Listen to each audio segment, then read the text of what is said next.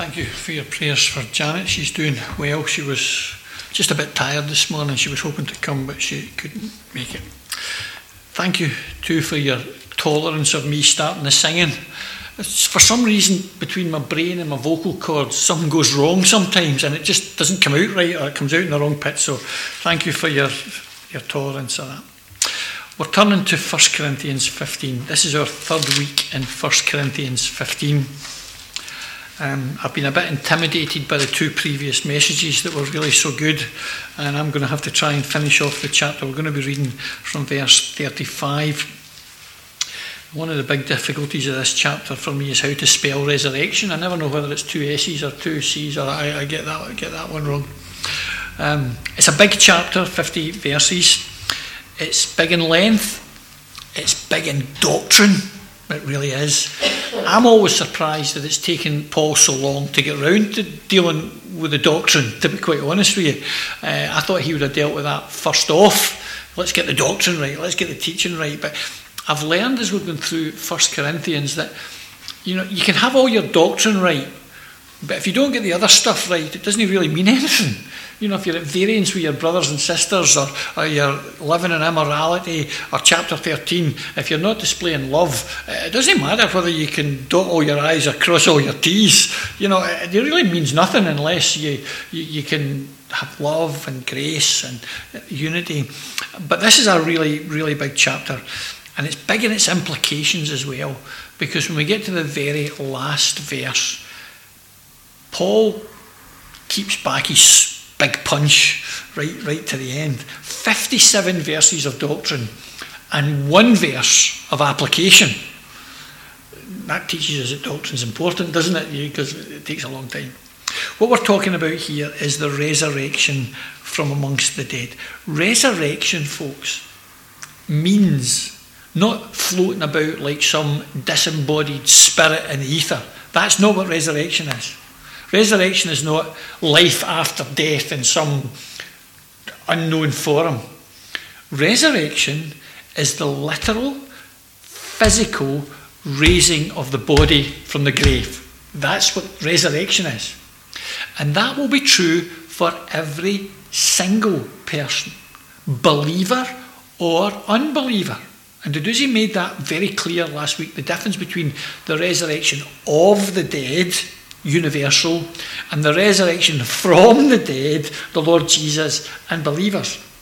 And that's really important, because the resurrection of the dead, universal, is a Bible doctrine right from the very beginning. Right from the very beginning, right? You remember Abraham? Abraham was prepared to slay his son. And do you know why? Because Hebrews 11 tells us that he accounted that God was able to raise him from the dead. So Abraham believed in literal bodily resurrection. Job, though the worms destroy my flesh, yet in my flesh I shall see God. And the Lord Jesus talked constantly, particularly in John chapter 6, about people being raised on that last day. So the resurrection of the dead is really, really very, very important.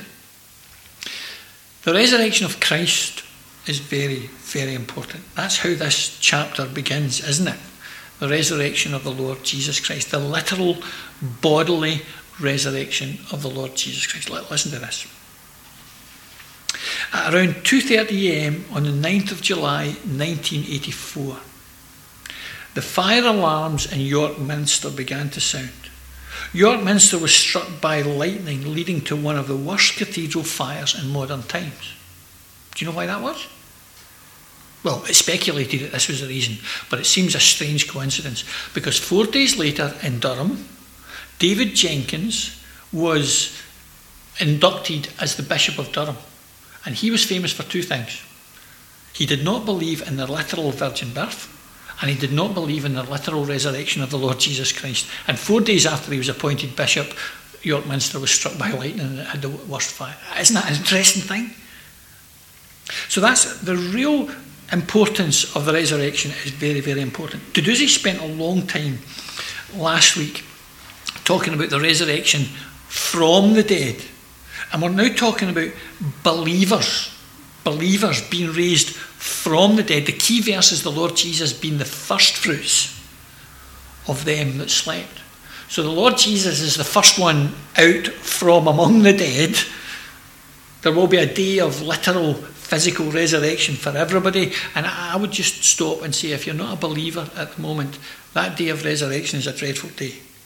Read about it in Revelation chapter 20. The dead, small and great, stand before God. The sea gives up the dead that was in it. It's really a literal, a very, very dreadful thing if you're not a believer to face that day of resurrection.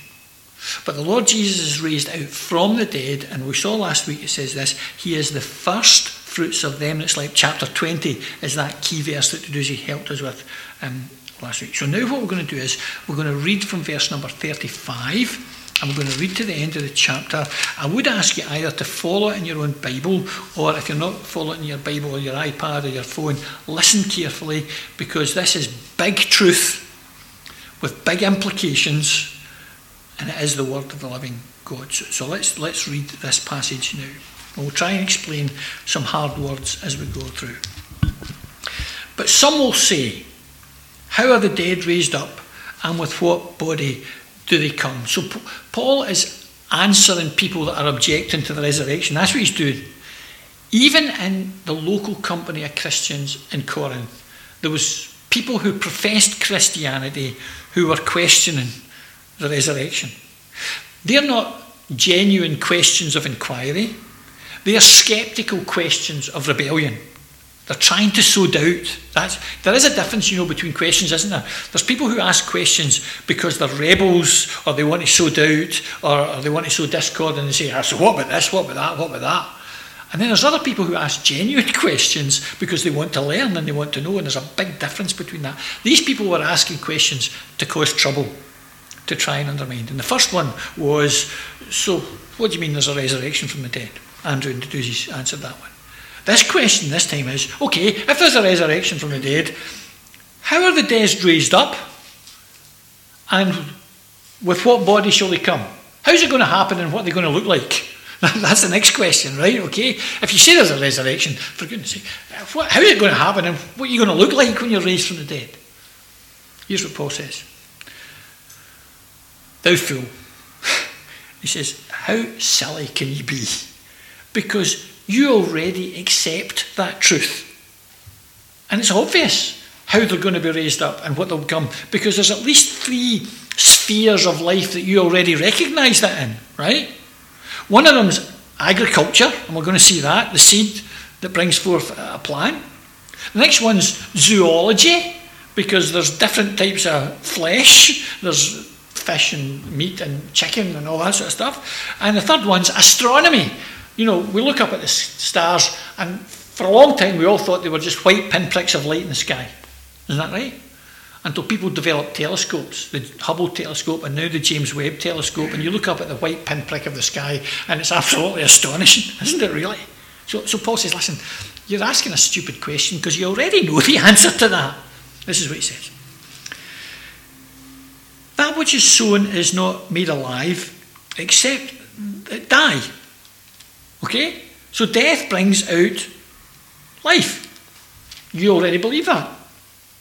And that which thou sowest not that body which shall be, but the bare grain, it may chance of wheat or of some other grain. In other words, what you plant is not the same as what comes up. Right? Resurrection. But God giveth it a body as it has pleased him, and to every seed his own body. How does that little bare seed produce a whole sheaf of wheat or a carrot? How does that happen? Nobody actually knows. We just know that God does it. Isn't that right? God does it. All flesh is not the same flesh. But there is one kind of flesh of men, another flesh of beasts, another of fishes, and another of birds. So you go to the restaurant for your lunch and you get 3 sections. You get fish, meat and chicken.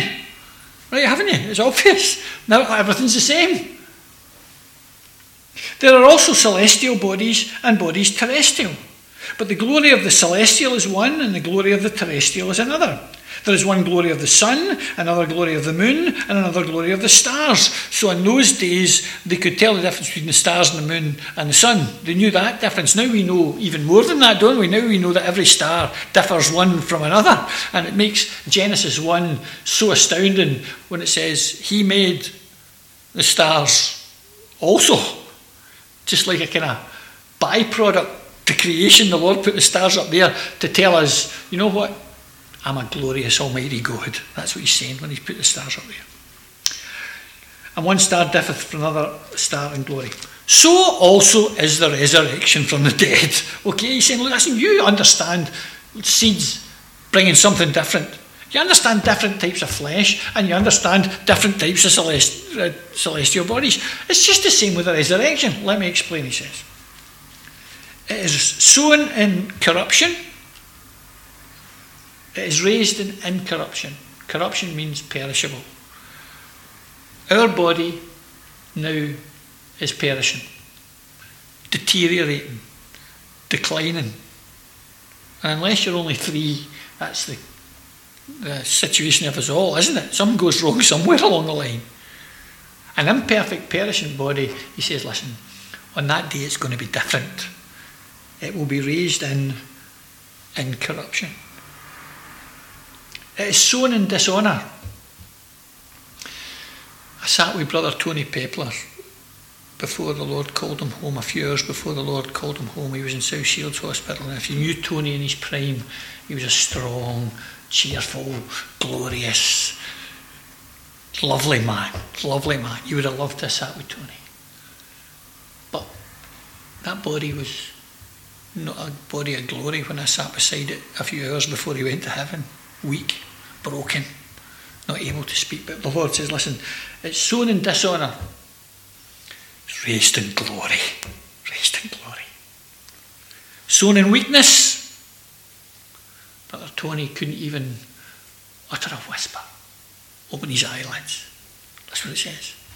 Raised in power. It is sown a natural body. It is raised a spiritual body. What does that mean? Does that mean you're raised like a spirit? We know that you just float about. No, it means you've got a natural body that's fit for earth at the moment.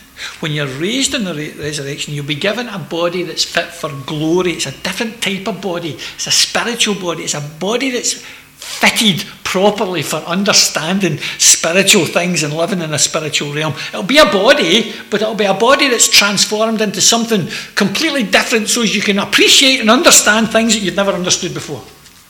That's why Paul says, eye has not seen, nor has ear heard. Your eyes can't take in what it's like to be in glory. You're not even allowed to look at an eclipse of the sun, right? Without it damaging your eyes. So if we can't look at the sun with these eyes, how can we look at the glorified Lord Jesus with these eyes? The Lord says, actually, do you know what? I'm going to give you new eyes so you can see those things. And the glory of the sun will dim into insignificance in comparison to the glory of the Lord Jesus Christ. And that's what he's saying here. You'll have a body, but it'll be a different type of body. It's not just a spirit that floats around, like Halloween. It's the real deal. The real deal. There is a natural body and there is a spiritual body. And so it is written, the first Adam was made a living soul. In other words, your physical body right now has come from Adam. Isn't that right? And DNA and genetics and all these people that know all these things trace you back to a common ancestor of one man and one woman. And we're all related. Right? I'm sorry to say that. You probably don't want to be related to me, but we are. We're all related. This body. So the first Adam was made a living soul, given a physical body. The last Adam, the Lord Jesus, so that's the last in that line. The last Adam was made a life-giving spirit. So by the gracious Spirit of God, we are made alive in a complete... And just like we trace our ancestry from Adam physically, every believer, we trace our ancestry spiritually. Who? to our Lord Jesus Christ. Howbeit, that was not first which is spiritual, but that which is natural, and after that which is spiritual. So you haven't got your heavenly body yet, you've got your earthly body, because that came first. The first man is of the earth, earthy. In other words, Adam was made for earth. The second man, you see there's two phrases there, the last Adam and the second man. Adam's humanity was innocent, right? And then it became fallen. The Lord Jesus Christ had perfect humanity. You see the difference? He was the second man, the Lord out of heaven. His humanity was real, but it was different even from Adam's. As is the earthly, such are also the earthly. As is the heavenly, such are also the heavenly. As we have borne the image of the earthly, we shall also bear the image of the heavenly. Just as real as you're sitting here in Bensham Gospel Hall in your natural body, the day's coming when God's going to give you a new body, ready for heaven, fit for a new realm altogether.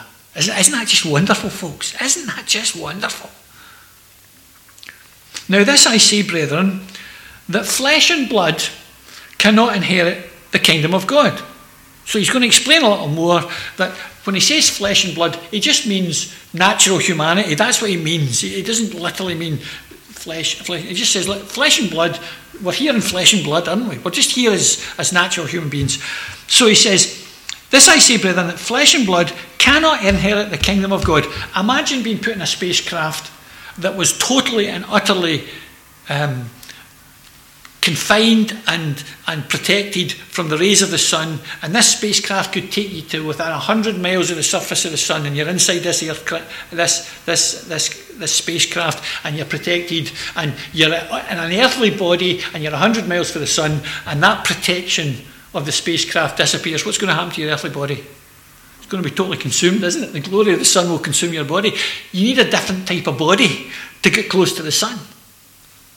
So take the glory of the sun and multiply it a zillion times to the glory of heaven. And the Lord says, listen, you can't take that body you've got just now into heaven. And some of us are saying, praise the Lord for that. I don't want to go in this body. You say, no. I'm going to give you a body completely new, completely suitable. Now, it'll be the same body in the sense, we'll see this later on, that you'll be able to recognise people. It's not that the body is thrown away. And folks, we need to just emphasise this. Our bodies are not disposable. They are not. Right from the very conception, we are fearfully and wonderfully made. We are given a body by God. And here's the hypocrite. We need to look after our body.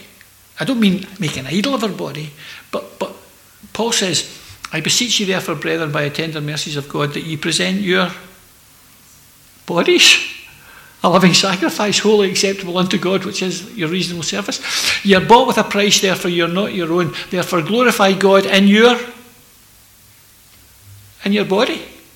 This body, brains, hands, feet, eyes, every part of me physically has to be devoted to the service and glory of the Lord Jesus. Our bodies are not disposable, but our world wants us to think that we can just do anything we like with our body and cast it off.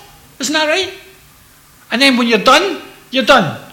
Some people don't even want funerals now. They just want, have you ever been at a humanist funeral? It's the saddest thing ever. You're just disposable. They'd be as well. I was at one and it was like the body was just like a used paper handkerchief that was just being put in the trash. That's the way the world looks. God says, no, your body's special. Your body's really important. And he says this, but that body's not going to be suitable for heaven. I'm going to give you the new improved version. Isn't that good? I'll tell you, I want a new improved version as quick as possible. Behold, so he says, that's what's going to happen. That's how it's going to happen. And you already know that kind of stuff because you watch plants growing and fish swimming and stars. You all don't really know that. You accept that naturally, but you won't accept it spiritually. That's crazy, isn't it? And he says, so I'm going to tell you how it's going to happen now. And I'm going to tell you what you'll be like. Behold, I show you a mystery. A mystery in the New Testament is not an Agatha Christie puzzle that you have to work out, okay? A mystery in the New Testament is something that had been previously hidden, for example, to Old Testament Christians, that God has decided to reveal to us now as Christians. You know, there's things that we know that Moses didn't know, and Elijah, and Isaiah. They had kind of shadows of them and prophecies of them, but they never really understood them fully. But God says, I'm going to show you them right now, and here's one of the mysteries that I'm going to show you. We shall not all sleep. What does he mean by sleep? When I read this verse, we shall not all sleep, we shall all be changed. I was telling Lauren yesterday, or was it Andrew I was telling, I started to think about David and Rachel with 4 kids under 4. Every night the kids would say, we shall not all sleep, but we shall all be changed. Here's a truth that was never known before. Everybody before thought death was inevitable. Didn't they? Paul says, listen, I'm going to tell you a mystery. God is going to make it possible that some people won't ever die, but they'll be changed and go to heaven directly without going through death. Have you got another Bible passage in your mind? I have, yeah. Dead on a beach here. 1 Thessalonians 4. Isn't that right? The Lord himself shall descend from heaven with a shout, the voice of the archangel, the trump of God. The dead in Christ shall rise first. Then we which are alive and remain shall be caught up together with them to meet the Lord in the air. So shall we ever be with the Lord. Tony, I'm back to Brother Tony because I love Tony in our conversation. Well, you would never talk to Tony Pepler, but he would say to you he was waiting for the Lord to come. That's what he would say. And Tony really honestly believed that the Lord would come before he would die. And that was a great thing, wasn't it? But that wasn't the Lord's purpose for Tony. And I'm a little bit, I said to Grace when I was with her, I'm a wee bit jealous of your dad. He sees the Lord before I did. But he says, listen, we shall not all sleep. So some Christians will die. And when the Lord comes, some Christians will still be alive. But look at this. We shall all be changed. Every single one of us. That word change in the Bible, in the New Testament, can take 2 forms. It can mean changed to something completely different, or changed to something the same. Duduzzi's had 2 Volvos. He changed his car. Both were a Volvo, right? But he could change his car to a Toyota. That would make a much better car. But that would be changing to something completely different, right? I thought this was changing to something completely different. It's not that word. It's to change to something the same. So what it means is that God's not going to say that body that you've got just now is going to be thrown away and you're going to get a new one with a different colour here. He's just saying, listen, that body there is the starting point for me. It's the starting point for me. I'm going to change you. I'm going to change you. So people say, well, I recognise somebody in heaven. Do you think you're going to be less wise in heaven than you are here? Do you think your senses are going to be less able than there than they are here? But we shall all be changed. So that's what will happen. Here's when it will happen. In a moment, in the twinkling of an eye. 2 time scales there. Moment, twinkling of an eye. The word for moment is the Greek word for atom. Now, don't get technical with me, right? Okay. I know there's some clever people here. I know about neutrons and electrons and protons and subatomic particles. I know all that, right? Okay. But an atom in Greek was the smallest indivisible particle. That was the meaning of the word. They weren't talking physics. They were just talking philosophy. It's the smallest possible indivisible item, an atom. And he says, when the Lord comes, you'll be changed in the smallest indivisible period of time. So they talk about seconds and milliseconds and microseconds and nanoseconds. And the Lord says, listen, it won't even take me that. Won't even take me that. And it says a twinkling of an eye. What's the twinkling of an eye? Right? Supposing it's the time that it takes from light to go from your retina, from your cornea to your retina. Do you know how long that is? That's a sixth of a micro nanosecond. What's he saying? You won't even notice. It'll just happen so quickly. Isn't that right? Isn't that right? At the last trump, for the trumpet shall sound. So you're away back in 1 Thessalonians 4, aren't you? With the voice of the archangel and the trump of God. You can see the parallels here, can't you? You can see what's happening here. This is what sometimes Christians call the rapture. The Bible, there's no such word as rapture in the Bible, right? Okay. But there's no such word as Trinity in the Bible either, right? Okay. It just means the Lord coming to snatch away in a moment, in a twinkling of an eye. That's what he's saying, isn't he? There's a time coming when the Lord will come and he'll take all these people in a moment, in a twinkling of an eye, and he'll snatch them, and there'll be a trumpet sound. What was the trumpet used for in the Bible? Remember, I hope you're here on Thursday night to hear about the Feast of Trumpets. Feast of Trumpets, a trumpet was used to make a declaration or call to war or make a special announcement. It was a big announcement that something special is happening. And God says, the trump of God shall sound. It says the last trump. But surely if you read the book of Revelation, when it comes to the tribulation, there's other trumpets. And it doesn't mean it's the last trumpet sound that will ever be sound. It's the trumpet sound that indicates that this is the last instalment in the church age. That's what it means. For the trumpet shall sound, and the dead shall be raised incorruptible.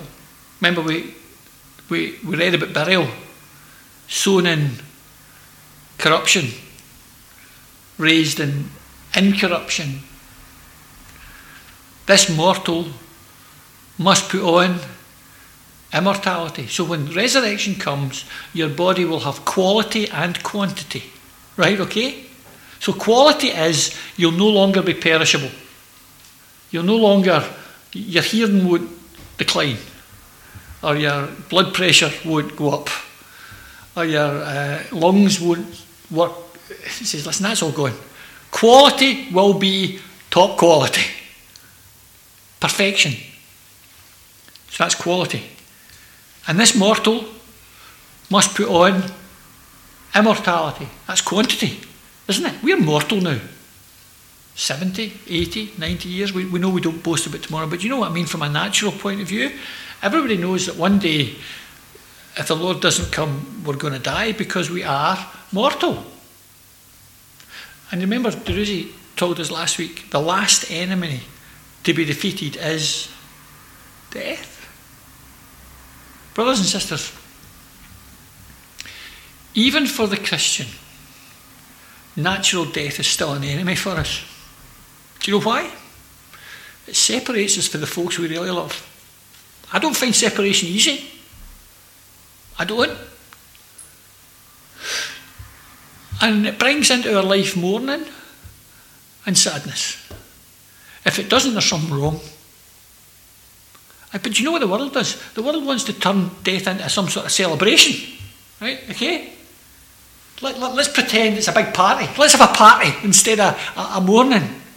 Let's go to the pub instead of having a real. Do you know what the most?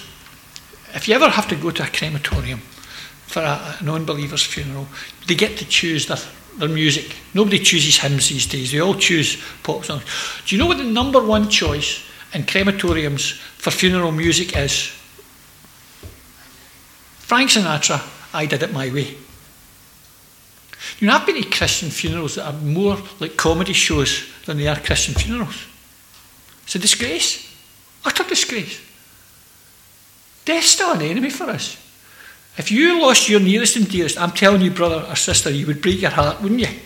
You wouldn't say death was a friend, you'd say it was an enemy. And it is an enemy. And mourning's right. Mourning amongst Christians is right. We actually don't do it properly. If you go to other cultures, they recognise the significance and importance of death and the seriousness of death much more significantly than we do. African culture, isn't that right, dudes? But look what he says. This mortal shall be put on immortality. That's why Paul says, we sorrow not as others who have no hope. He doesn't say we pretend that there's no sorrow. He says we sorrow. We sorrow. Brothers and sisters, I've sat with many a brother and sister, I've put my arms round about them and I've wept with them after they've lost somebody, because it's a deep sorrow. That's right. That's right. That's appropriate. That's Christian. But if we sorrow like an unbeliever, we're in big trouble, because we sorrow in hope of what? The resurrection from amongst the dead. And so next Monday, when we go to a cemetery in Jarrow to lay the body of a brother to rest, we'll be sorrowing. But we'll be looking up and we'll be saying, one day he'll be raised from the dead. One day he'll be raised from the dead. So, when this mortal shall have put on incorruption, and this mortal shall have put on immortality, then shall be brought to pass the saying that is written, death is swallowed up in victory. Look at the three mentions of victory. O grave, where is thy sting? O death, where is thy sting? O grave, where is thy victory? The sting of death is sin, and the strength of sin is the law. But thanks be to God, which giveth us the victory through our Lord Jesus Christ. We won't take time to go down through those, because I know the time's nearly finished, because I want to talk about the last verse. Brothers and sisters, sorrow is but for a moment. Victory comes. Victory comes. I've known a lot of brothers and sisters that have had constant trouble with their body all through their life. My mum had a best friend that had multiple sclerosis, and for her early 30s until she was taken home to heaven, she couldn't feed herself, she couldn't change herself, and her body was broken. You know about Joni Eriksson Tada? Body broken. She suffered terribly from people who told her, God will heal her. God doesn't want your body to be broken.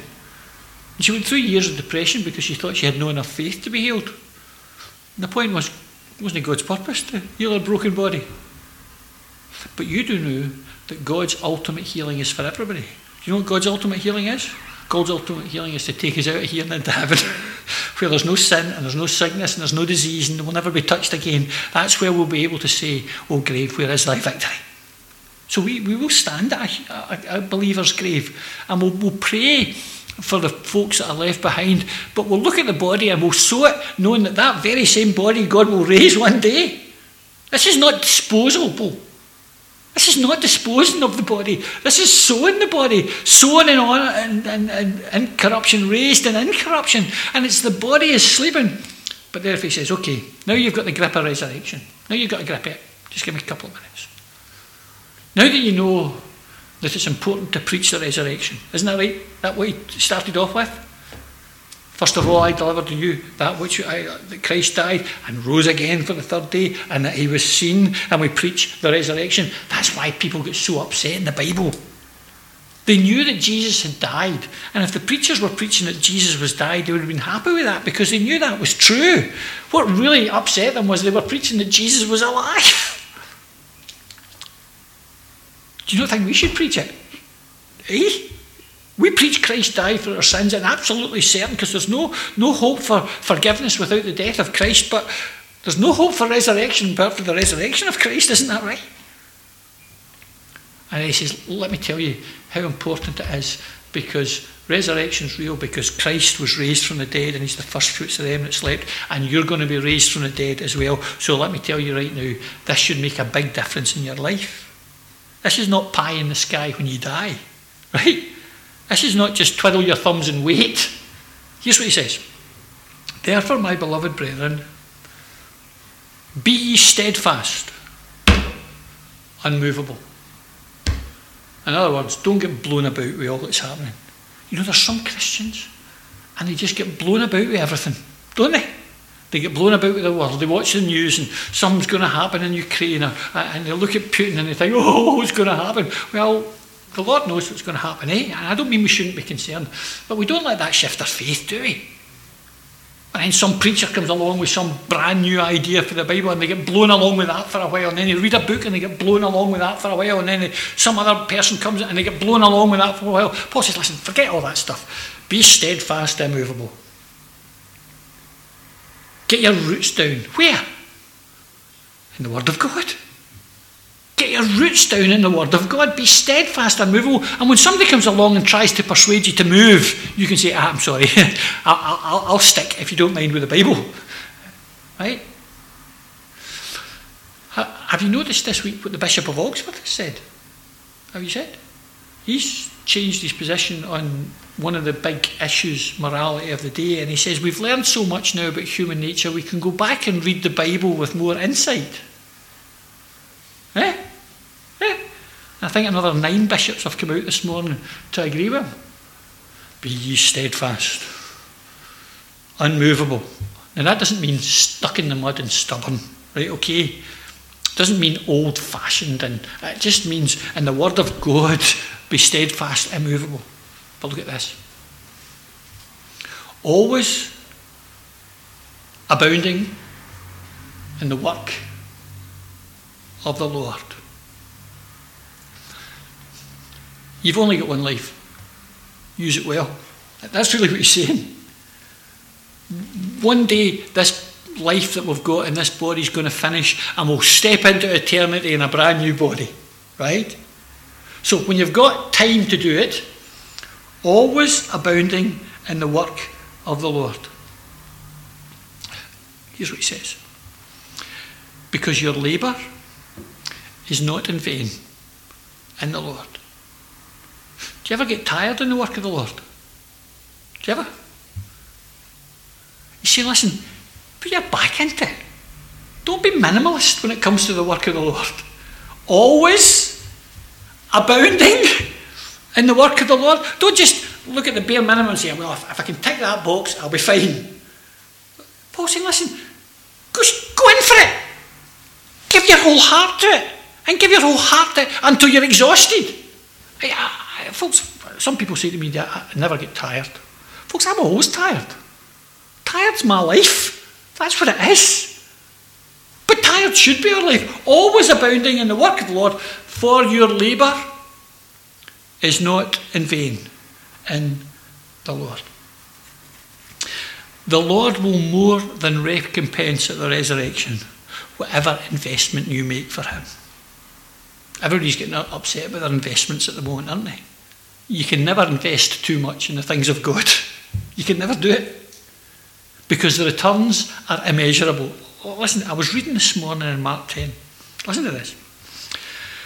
Jesus answered and said, there is no man that hath left house or brethren or sisters or father or mother or wife or children or lands for my sakes and for the gospel's, always abounding in the work of the Lord, but he shall receive 100-fold. Now in this time, houses and brethren and sisters and mothers and children and lands with persecutions. Oops, missed that bit out. We should have left that out, shouldn't we, really? And in the world to come, eternal life. Now, I've only got one mum. You know that, right? Okay? She's still up in Scotland. She's 94 and she's my mum. But I've got lots of other mums. I do. Sheila's mum was like my mum. I can think of other older sisters that I could call mum. Do you know what? One of the lovely things that you young Indians have brought amongst us is this wonderful expression. You call us uncle and auntie. I love that. Because you know what that does? That cements a relationship, doesn't it really? It takes it into a realm. And he says, listen, that's what I'm going to... He says, you get all that stuff. You get all that relationship stuff 100 times more here and in the world to come. But this is what he says. Your labour's not in vain in the Lord. What you do is not empty in vain. What you do will reap great rewards. Now that's not the reason you do it. Okay, you understand that. You're not in it for yourself. But listen to these verses. Lay not up for yourself treasure in earth, where moth and rust doth corrupt, and where thieves break through and steal. But lay up for yourself treasures in heaven, where neither moth nor rust do corrupt, nor where thieves do not break through or steal. For where your treasure is, there will your heart be also. And if you understand the resurrection, and that one day your body's going to be taken up into heaven, and heaven is your real home, you'll know that that's where your heart should be, won't you? And so you'll lay up treasures there. Listen again to the Lord. Labour not for the meat that perishes, but for the meat that endures to everlasting life, which the Son of Man shall give unto you, for him hath God the Father sealed. And then my verse for the graveside for Tony Pepler a week on Monday, if the Lord spares me. Paul's words. For I am now ready to be offered, and the time of my departure is at hand. Folks, it could be nearer than we think, couldn't it? For any one of us physically, it could be nearer than we think. Any one of us are frail flesh, but supposing the Lord comes and we shall all be changed in a moment, in a twinkling of an eye, and we say, well, do you know what, Lord? Do you know what? I really meant to do that, but you didn't give me enough time. I really meant to get more involved, but you know what, Lord? You came too quick.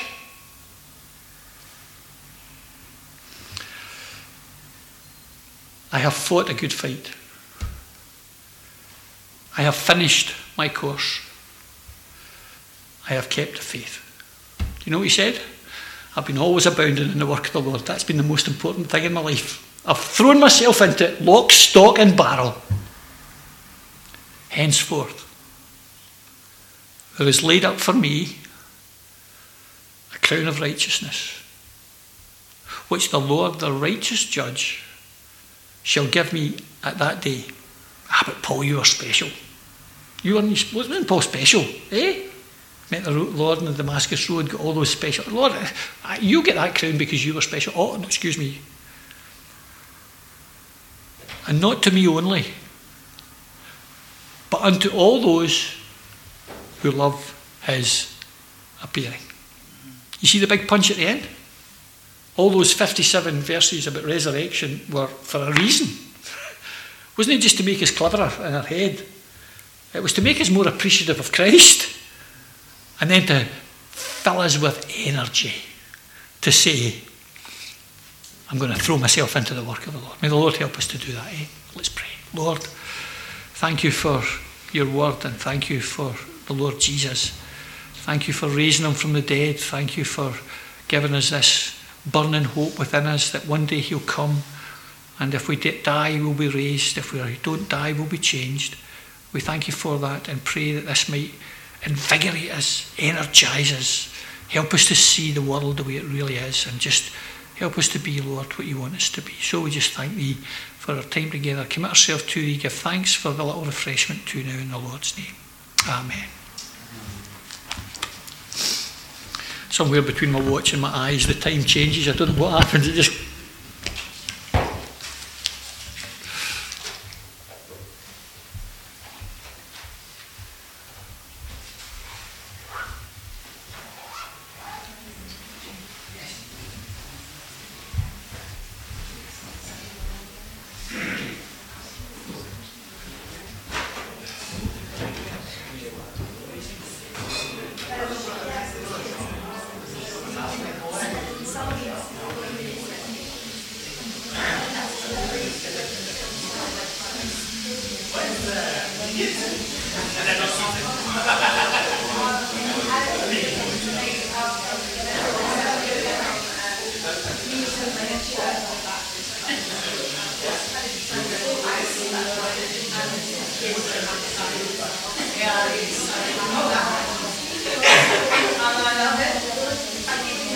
Thank